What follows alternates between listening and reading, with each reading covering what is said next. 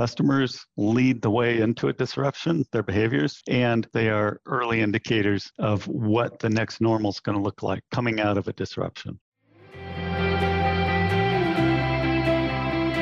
I'm Emily Williams, the founder of I Heart My Life and your I Heart My Life show host. I always say I'm just a girl from Ohio with really big dreams. And now I work from home running a dream business that helps you achieve your goals and create more joy in your life. This podcast is all about all the topics that really matter to you. And it's about giving you everything you need in one place. Mindset, relationships, wellness, lifestyle, money, business, and career. We have it all. This is your one-stop shop for all things personal development meets lifestyle. So pull up a seat, get out a pen and paper, and get ready to learn. It's time to create a life that's better than your dreams with the I Heart My Life show.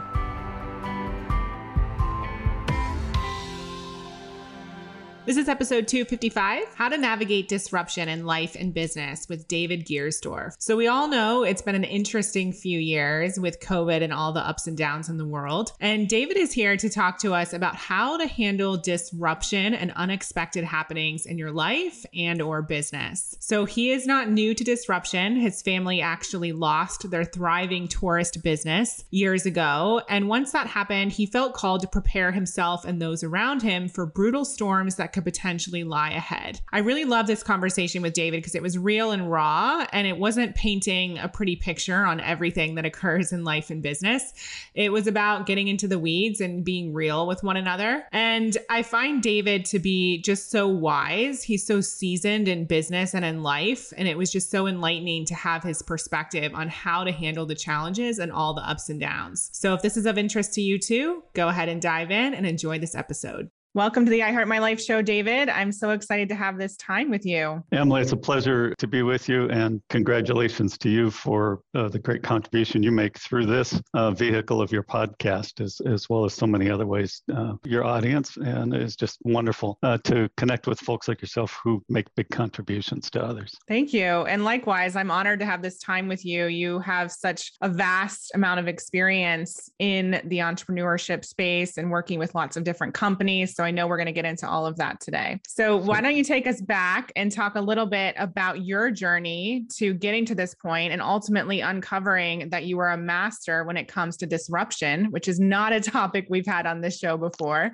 So tell us how that came to be. Well, I'm glad it's a new topic, but it's certainly a familiar topic to all, whether in your business, in your career, or in your life. I see them as all interconnected, actually. For better or worse, I've lived a life of disruption in a way. I was born in the frontier of Alaska, raised by a single parent, AAA entrepreneur father, which was unique in those times. We built an amazing cruise and travel company that began in Alaska with very authentic, unique experiences, small ships, Arctic communities, intense nature experiences. And that branched out more globally as we built more ships and took our unique way of travel and discovery to different destinations. We sold that business, a majority of that business, to a much larger company. And within 3 years, it was disastrous. We lost everything that we had spent so many years working for and had to restart and rebuild. And I learned a lot of lessons, both in building that sizable family company and also in the great disruption of merging and then losing control and then ultimately losing our life's work. Now, your life's work never goes away. Find ways to apply it in new ways. And that's one of the great things about disruption that you'll learn over time is with each disruption comes new opportunity. And you have to hold that mindset in order to see those opportunities out there around the near corner and grab a hold of them, as I say, to pull yourself forward to a better time and place. And so I went from that family experience into the global cruise industry, where I became a senior executive and the CEO and president of several iconic cruise lines. I have an experience that goes from intensely entrepreneurial to intensely publicly traded and large, and that has served me well. It's a unique profile. It's a unique mindset. In the big business world, I was known as a creative problem solver, a creative leader, a passionate leader. And that all came from the roots and DNA of my life with an entrepreneurial father and building a family business. Amazing. So I also grew up with an entrepreneurial father, and both my grandpas ran businesses. And so I definitely resonate with that. So I'm curious to know, when you say we, the family business was started by your dad and then you jumped on board as an adult? In a way, my father remarried when I was in my early teens. So my father was an executive executive in the airline industry. So I kind of was born into travel and tourism. Alaska Airlines, fabulous company. I lived through the emerging of that great airline brand from just Alaska to a national and international carrier. So when I was 15, my father left the airline and pursued this concept of a tourism company in Alaska. It was all hands on deck. My father, my stepmother, my sister, and I. That was it. Wow. That was us. And we started from that place. And ultimately, 450 passionate, committed team members and employees, dozens of other stakeholders and partners and supporters of the business, and tens of thousands of customers. So that's the big we. Yeah. Interesting. Yeah. And I totally, again, resonate with losing things as well. My dad actually lost his business and had to file bankruptcy back in 2008. And so I've seen, the polarity of success and then losing everything. But I'm curious to know, your family, you went through a merger and then you saw it from a different perspective. What mistakes were made that caused that company to go under and experience disruption? Yeah, a few key items come to mind. Number one, we merged a completely entrepreneurial, seat of the pants, bootstrap, sizable, but the culture of that company was very hands-on, very not MBA in its approach to business, opportunistic, reactive, and good at those kinds of things. We merged with a Fortune 50, one of the biggest, most disciplined, most sophisticated, most buttoned-down business environments you could possibly become a part of. It was a natural attraction of opposites with great ideas and great possibilities. Here's a mistake we made. With all their size and success and these suites full of MBAs, and advisors and analysts and consultants, they must know more than we do. That was number one. No one knows more about your business than you do, period.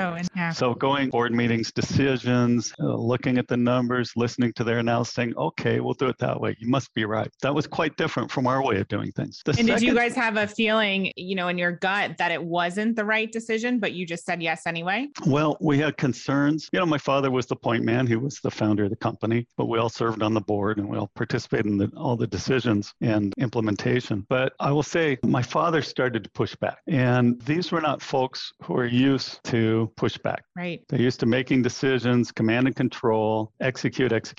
So the relationship became strained in that regard. It became hard to communicate. Transparency wasn't as easy. We lost a lot of value that goes along with a positive relationship. Got it. The other thing that was a big lesson was we were a rounding error, if that, for a multi-billion-dollar organization. So when we faced challenge, we weren't fully aligned. Their alignment was, how can this hurt us, not how can it help us? And we can get out of this at any time and no one will even know it existed. It won't even show up as a blip in our quarterly financials. So that's a different mindset than our whole life is depending on this business. Hey, payroll is next Friday. We have to pay attention to cash flow. That's a different mindset. So we just found ourselves in such a radically different situation. Unfortunately, one that became strained. And it was those types of things that led to the decision, all the funding was from this new parent company, the decision not to go forward with the business and try as we might to figure out a way around and through that.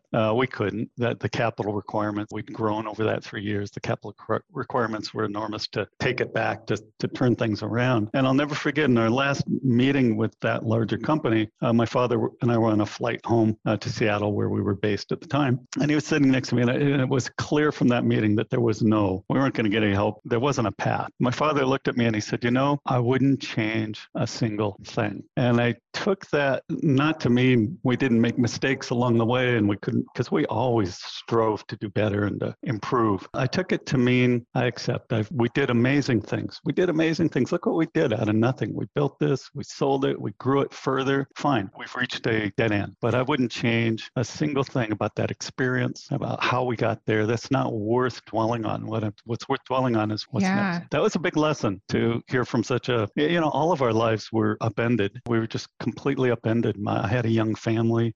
My father had worked his whole career to build. It was just horrible. Yeah. But that was a life lesson for me. That one little snippet from my father. And for sure, as you experience, your identity is so wrapped up in a privately owned and built company. It's your whole identity. There's no line between personal and business as we talk about in larger corporations, work-life balance. No, there's just the company, the vision, the mission. So it's a huge loss when that comes to an end. Yeah, of course. And you explaining that, I appreciate those words so much because it actually makes me feel really emotional because I think of how many times I'm so resistant to change or I get so upset when things don't work out. And there's so much power in that acceptance. And it actually helps you, to see clearly sooner and to move on sooner and, just not be so stuck in how you thought something was supposed to go. So thank you for sharing that. Oh, you bet. I've always thought that to deny your role in a failure is to deny your power, your ability to participate and make a contribution. You're not a victim. You're a player on the field. You missed the shot. Great. Take another shot. The other players ran over you and knocked you down.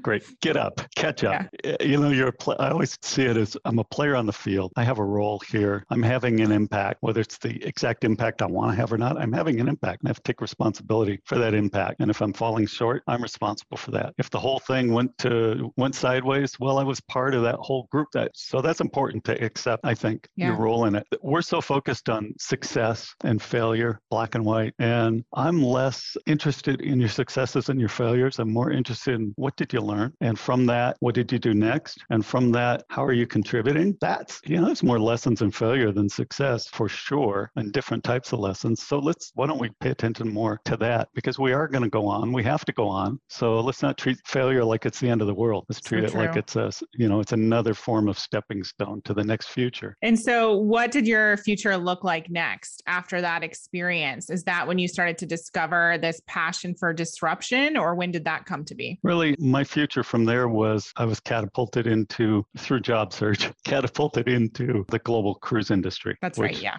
Was in its early stages at that point. It's quite an amazing industry today, but it was just starting to expand globally, expand in terms of types of ships and cruises and segments of the business. And I was the world's leading expert in small ship cruising and marketing because that's the kind of company we built. And I was immediately recruited into a very large cruise group that had just acquired and a small cruise line and knew they didn't have the culture and the entrepreneurial chops within their organization to really succeed and integrate with the smaller experiential cruise brand. So that was my first opportunity. I worked my way up into the C-suite, running quite large businesses, publicly traded and private equity backed, mergers and acquisitions, global, all 7 continent operations, $1 billion plus portfolios of revenue and product experiences to deliver. And that is where I really started to refine my thoughts about disruption, because the cruise industry needs everything to go perfectly to deliver unbelievable customer experience. It's the highest rated vacation experience in the world. So we have all these factors, whether geopolitical developments, economic developments, health developments, that conspire to make it difficult to deliver that perfect experience day in and day out, 24/7 on every waterway of the world, in every continent of the world. And so it's a tough business. It looks glamorous on the outside. It is glamorous and wonderful. It's a people's business, but it's also intensely operational. And learning how to get through for SARS-1, Gulf War, the Great Recession, so many things, yet remain resilient, keep growing, make adjustments as necessary, learn the lessons, make ourselves more collision proof the next time around. So a lot of things there, I think, contributed. And I'm a journaler. I've kept journals for decades, and I journal my business experiences and insights as well as my personal and life. And so I had this idea of hard ships. Probably 20 years ago, I copyrighted, and started jotting down some notes. And I had these decades of journals that I could go back to and really recap what was that disruption? How did it impact the business and myself and my life and my career? And what did I do about it? What was the outcome? And that gave me some great insight. And when COVID arrived on the scene, I knew it was time for the message. I've always wanted to contribute in meaningful ways. And I felt that my message around navigating disruption, and the other side of that is recovery, disruption and recovery, would be something I'd feel really good about contributing. So I went about the work of getting the book written and published and available. Yeah, I love it. So you're referring to the book Hardships, Navigating Your Company, Career, and Life Through Through the Fog of Disruption, which is an Yes. amazing title. Thank you. So can you define for us, how would you define disruption? Disruption is a change in circumstances. We're all good at operating in fair weather and fair seas. Let's say we assume and expect it to go on forever. It never does, but that's how we behave. But disruption is that event or circumstance that changes the trajectory and the expectations under which you were operating. And I like to think that there's two types of disruption, at least that's my experience. Sudden jolt disruptions, 9/11, out of nowhere, boom, hard, severe, impactful, immediate impacts on businesses, life, economies, etc. There's another type of disruption, and I call that slow leak disruption. To me, COVID has been a slow leak disruption. Shows up in a part of the world. What is this? Seems manageable, and then it just evolves and evolves and evolves. And what today in the news, we have yet a new variant coming out of another part of the world, which may or may not be a big concern, but remains to be seen. So that's a slow leak disruption. I was with a very large company, 125 years old, a stellar, conservative, perfection, do things the same way all the time brand. And we were becoming irrelevant. We were becoming disrupted by time, by competition, by changing consumer preferences. And we had to take some huge actions to get back on track with the marketplace. So that can be a slow leak disruption. It's just time and lack of taking the right actions along the way. And you just described a few signs, not being relevant with the marketplace. Are there any other signs that someone could look for to know if they're experiencing this slow leak disruption? Well, I would say the first thing I always look to is the behavior and attitude of my customers. Customers lead the way into a disruption, their behaviors, and they are early indicators of what the next normal is going to look like coming out of a disruption. So I pay very close attention, I always have, to behavior of my customers, especially the repeat customer. When you see shifts, pay close attention, get to the bottom of it. Another thing, of course, is within our employee base, within your team, the expertise, the diversity that you have within your team. Those folks are living in the real world. Changes in their attitudes, behaviors, commitments to the company, leaving the company. We're seeing the great departure taking place across the employment world today, with so many people opting out of their past jobs and careers because of changed circumstances. So those are early signals to me. I also look and follow carefully competitors in my industry. What's happening over there? Something new? Why? Where'd that come from? Is that going to affect us? Is there anything I can do about that? And I look at what I call adjacent industries. Industries that serve my type of customer have certain similar characteristics, but are not, directly in my space. Because sometimes you can see something coming from further out in these concentric rings that's going to work its way in towards you. Yeah. Love that. And so I know that you have a lot of methodologies around how to actually handle disruption. So can you walk us through all of that? Yes, I codified this into 6 protocols of practice that you develop, become good at, and stay current at, not doing so to your peril. So I talked about the 6 protocols, and I have one mindset. I accept what's hard. I call it the endurance mindset. The endurance mindset's about getting to the finish line no matter what. I'm an endurance athlete, Ironman, other extreme endurance sports, and I've learned a lot about the role the mind plays in getting through tough circumstances. But my 6 protocols, first of all, know your waypoint. When things change, we tend to react. We tend to make assumptions. We don't want that change. We want to get right back to our plan, the track we were on. We want to fight the world. And I say, slow down, stop if you have to, and reassess. Where am I now? What's the truth, the absolute truth? Where am I now? A leader's job is to seek that clarity, and you won't always get it from your stakeholders. Your stakeholders have agendas. They want you back on the track they like you being on, So I say, know your waypoint, get real clear, seek the truth, accept what needs to be accepted, get the bad news out of the way, clear the deck so that you can make smart, go forward decisions. You had a person on your show not too long ago, Dr. Greg Wells. Yes. And he has he is a brilliant guy, but he has the idea of slow down to speed up. Yep. Very much in line with the find your waypoint. Slow down here.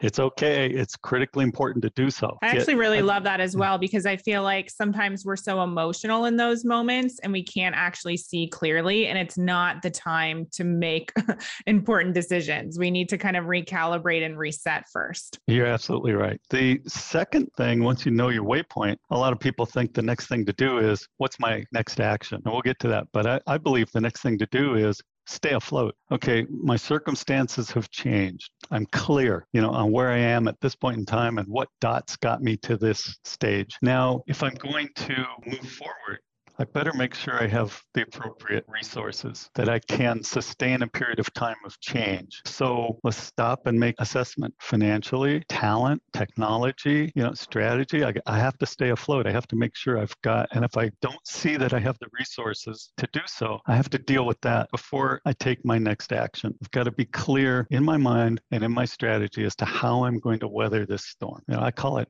I wrote a poem in the front of my book. You might enjoy it if you read it sometime. But I had a phrase, fail, steer, repair, repeat, fail, steer, repair, repeat, staying afloat. You got to stay afloat. Right. So my third protocol then is find your first. What's that one next action? There's dozens that you should and could take, but what's the one that if you screw it up or if you fail to take it, you're going to prolong or reduce your chances of a successful recovery? You have to really cut through all of those possible actions and get down to the one that's so true and core to the DNA of your organization or your life. That's what you're going to build everything around. Find your first and start moving on that path. Then you can add the other activities, but always keep at the center that first concept. Next is get flexible. Things have changed, so should you. So should your thinking, so should your approach. How can you partner with the future differently? What do these changes and the response of the world around those changes suggest to you in terms of new opportunities or new risks that you need to become open-minded personally, organizationally, career-wise to addressing in order to have a successful recovery. I just want to interrupt you really quick. Yeah. I love that one because it lets us know that this is happening for us, not to us. There's something that's going on there that you can learn from and that will help you adjust and do things differently for your benefit. Yes. The rigor of I call it the tyranny of the quarterly earnings. And I lived many years of my career in that world of quarterly earnings and the street and the financial focus and intensity. That does not create a great environment of flexibility. And that's why we see so often big companies disrupted by small companies. It's a lack of flexibility, even in times of challenge. It's just all they know how to do is hang on to the beloved processes and procedures. And, right. So, and in the good times, those are great skills to have. In challenging times, they can be limiters. Yeah. The fifth protocol I call become collision proof. And I talk about the importance of learning the lessons from each disruption that you've been through and incorporating those into your daily operating life in order that you don't have to experience the same disruptions over again. Or if you run into them, now you have a better playbook and method of dealing with them and reducing their impact. I like the idea of what I call a incident response plan. So in the airline industry, in the cruise industry, in any public transportation industry, many areas, we have very detailed incident response plans. We know something, it's not a matter if something's going to happen. It's when, where, and how bad. And we know we may have to galvanize our entire organizations around something extreme rapidly. Mm-hmm. So we have very clear incident response plans that say, if this, then that. Here's who's responsible. Here's who goes where. And so it's designed to make sure we respond appropriately, safety of life and care of our team members, et cetera. Then key assets, the environment, key assets of our business, et cetera. And lastly, getting back to working our way back to a recovery from the incident. But mostly it's about a proper handling of the incident. We all have, I think, incident response plans in a way. We have a will. We might have a living will, a health directive, but life isn't about death. So I think it's appropriate, even at a personal level, to have a type of incident response plan for ourselves. If something happens, who needs to know certain pieces of information? Who can help me? Who will I rely on? Who will I contact? Who's my bankers, my lawyers, my family, my friends? Important. The second part of that becoming collision proof is risk assessment. It's important to take some time, look at the landscape, and identify where the risks are to your organization, to your life, to your career, and take steps to mitigate those risks. It starts with awareness, and then it starts with a plan of action around that's a real risk. It could happen. How do I take steps to reduce the likelihood of it happening in my area? Or if it does happen, how do I ensure ensure that it has the least impact possible. And I would say in a disruption, new risks are emerging around the corner. It's really important in change, when your circumstances are changing, to recognize that there's probably some change in your risk assessment that needs to be done. Some new things coming. Yeah. I love all of that, because so often, especially in the space that I'm in with coaches and consultants, we want to remain positive. We want to make sure that our mind is not focused on what could go wrong, but we look at what could go right and what we want and what we desire. But like you said, it's not really a matter of if, it's a matter of when. All businesses go through something, go through challenges. And if you're better prepared, then it's not going to surprise you,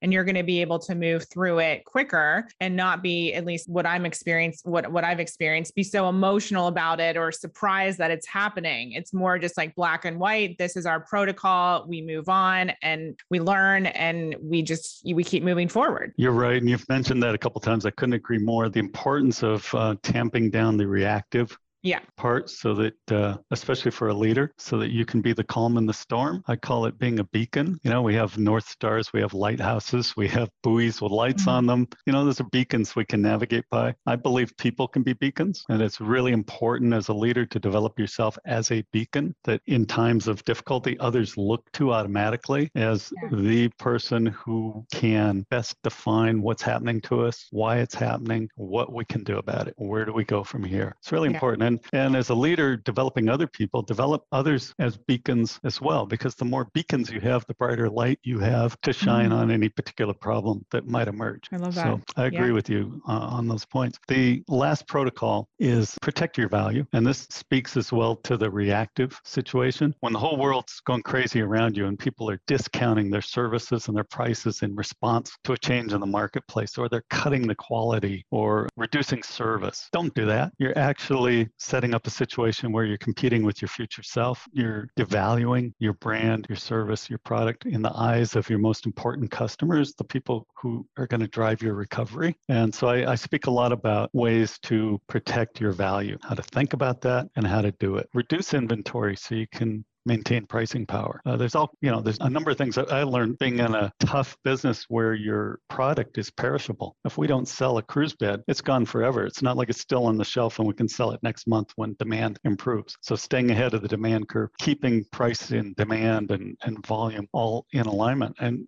we've had to make some extreme decisions about moving ships, about laying up ships, lots of things to protect the value for the long term. You can undermine and set back for years the recovery of your business if you make poor decisions in the throes of a disruption. Thank you for describing all of that to us. And I think it's important to highlight, we have listeners who aren't business owners, that you can use this to apply this to your life as well when you're experiencing disruption or challenge. It's true. I have a lot of friends who've been disrupted in this period, lost their jobs, careers kind of on pause, looking for the next thing. And I always start with recognize your value. Own it. You've had a great career. You've contributed so much. You know more than you probably imagine. Recognize your value. Secondly, show up in a way that demonstrates you are locked into the future and you intend to continue contributing great value through your career and through your life. I don't want to hear how terrible this is.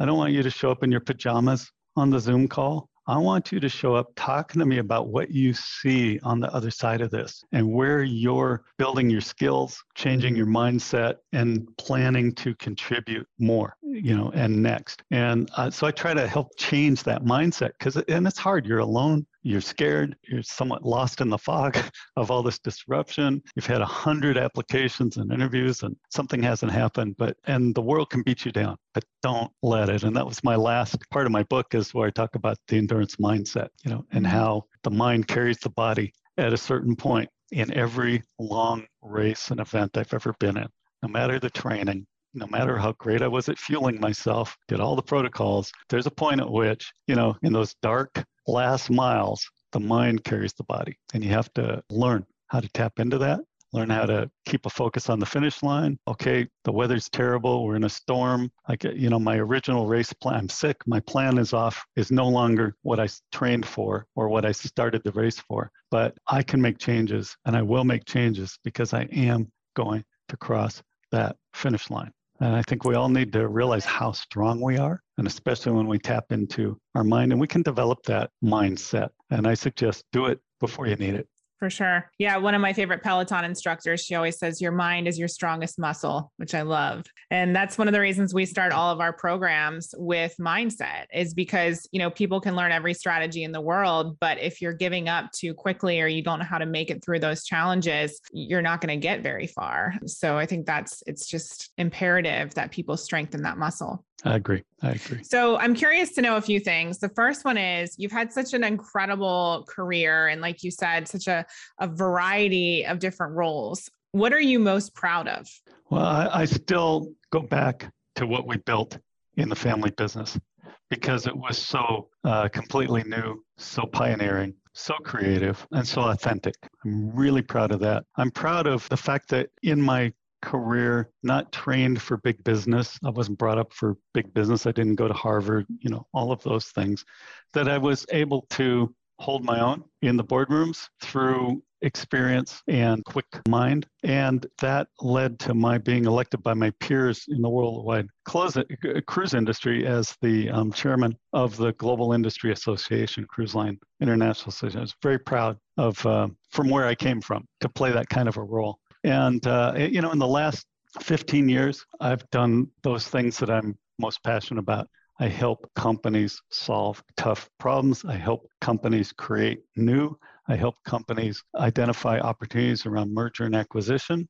It's very creative. Yeah. It's in my space. I love it. I love working with people who are seeking to do better and to make change and have an impact. Beautiful. And one of the questions we ask all of our guests on the I Heart My Life show is, what is one way people can create a life that's better than their dreams? Doing it. I mean, it seems love it. It seems simplistic, but we can prepare and prepare and prepare and study and study and study and follow other people and what they did. But there's a point at which you have to jump off the cliff or the diving board and have faith in yourself and do it. I call it footprint in the future. So until you make a tangible commitment to a next step into the future, put one foot over there, you've got no chance of pulling the rest of your body across. So I think about leaning into it, making a real commitment to that life of your dreams, that direction you want to go. Plant a foot, skin in the game, do it. Take action, action, action, action. You can get there. So that's my advice. Do it. Yeah, it's in the doing. Thank you. So good. So where can people find you as well as the book? Very active on LinkedIn, David Giersdorf on LinkedIn. Be a pleasure to connect with folks in that way. I can be reached through davidgiersdorf.com, where I have some articles, where I have a newsletter sign up, where it's easy to contact me for business inquiries. Can I help? Yes, I can help. It just depends on the circumstance. I'd love to help add value to people's objectives. So those, and the book is available on Amazon. I have a real easy way to find it, www.gethardships.com. Perfect. We'll link all of that in the show notes. Well, I so appreciate you being here and just sharing all of your wisdom with us. Like I said, it really resonates for me as somebody who is a small business owner, and I've experienced a lot of ups and downs in my short 8 years, and I know there's more to come. So I'm just grateful to have this wealth of knowledge in the book and with the protocols. And I hope everyone applies it to not only their business, but their life, because I feel like it's just so powerful and useful and just a great go-to when times get tough. Great. Well, I really appreciate that. And again, thank you so much for having me on your podcast and give me an opportunity to share with your audience. You're so welcome. Thank you, David. Right. Onward. I hope you enjoyed this episode of the I Heart My Life show. Now do us a favor and tell people about this episode. It's truly our duty to make sure that the I Heart My Life movement is spread far and wide. The truth is, life can be challenging, but it is possible for all women to love themselves and their lives. And while you're at it, send a link to this episode to 3 of your friends today, or maybe even post it on social media. Use the hashtag #IHeartMyLifeShow. That's hashtag #IHeartMyLifeShow. And if you'd like to help me personally, then please rate and review this podcast on Apple Podcasts. Give us some stars, cheer us on, and leave a review, because believe it or not, that stuff actually really does help. And I read all of them. Please remember, everything you desire is meant for you and possible. Keep showing up, taking action, and believing in your dreams.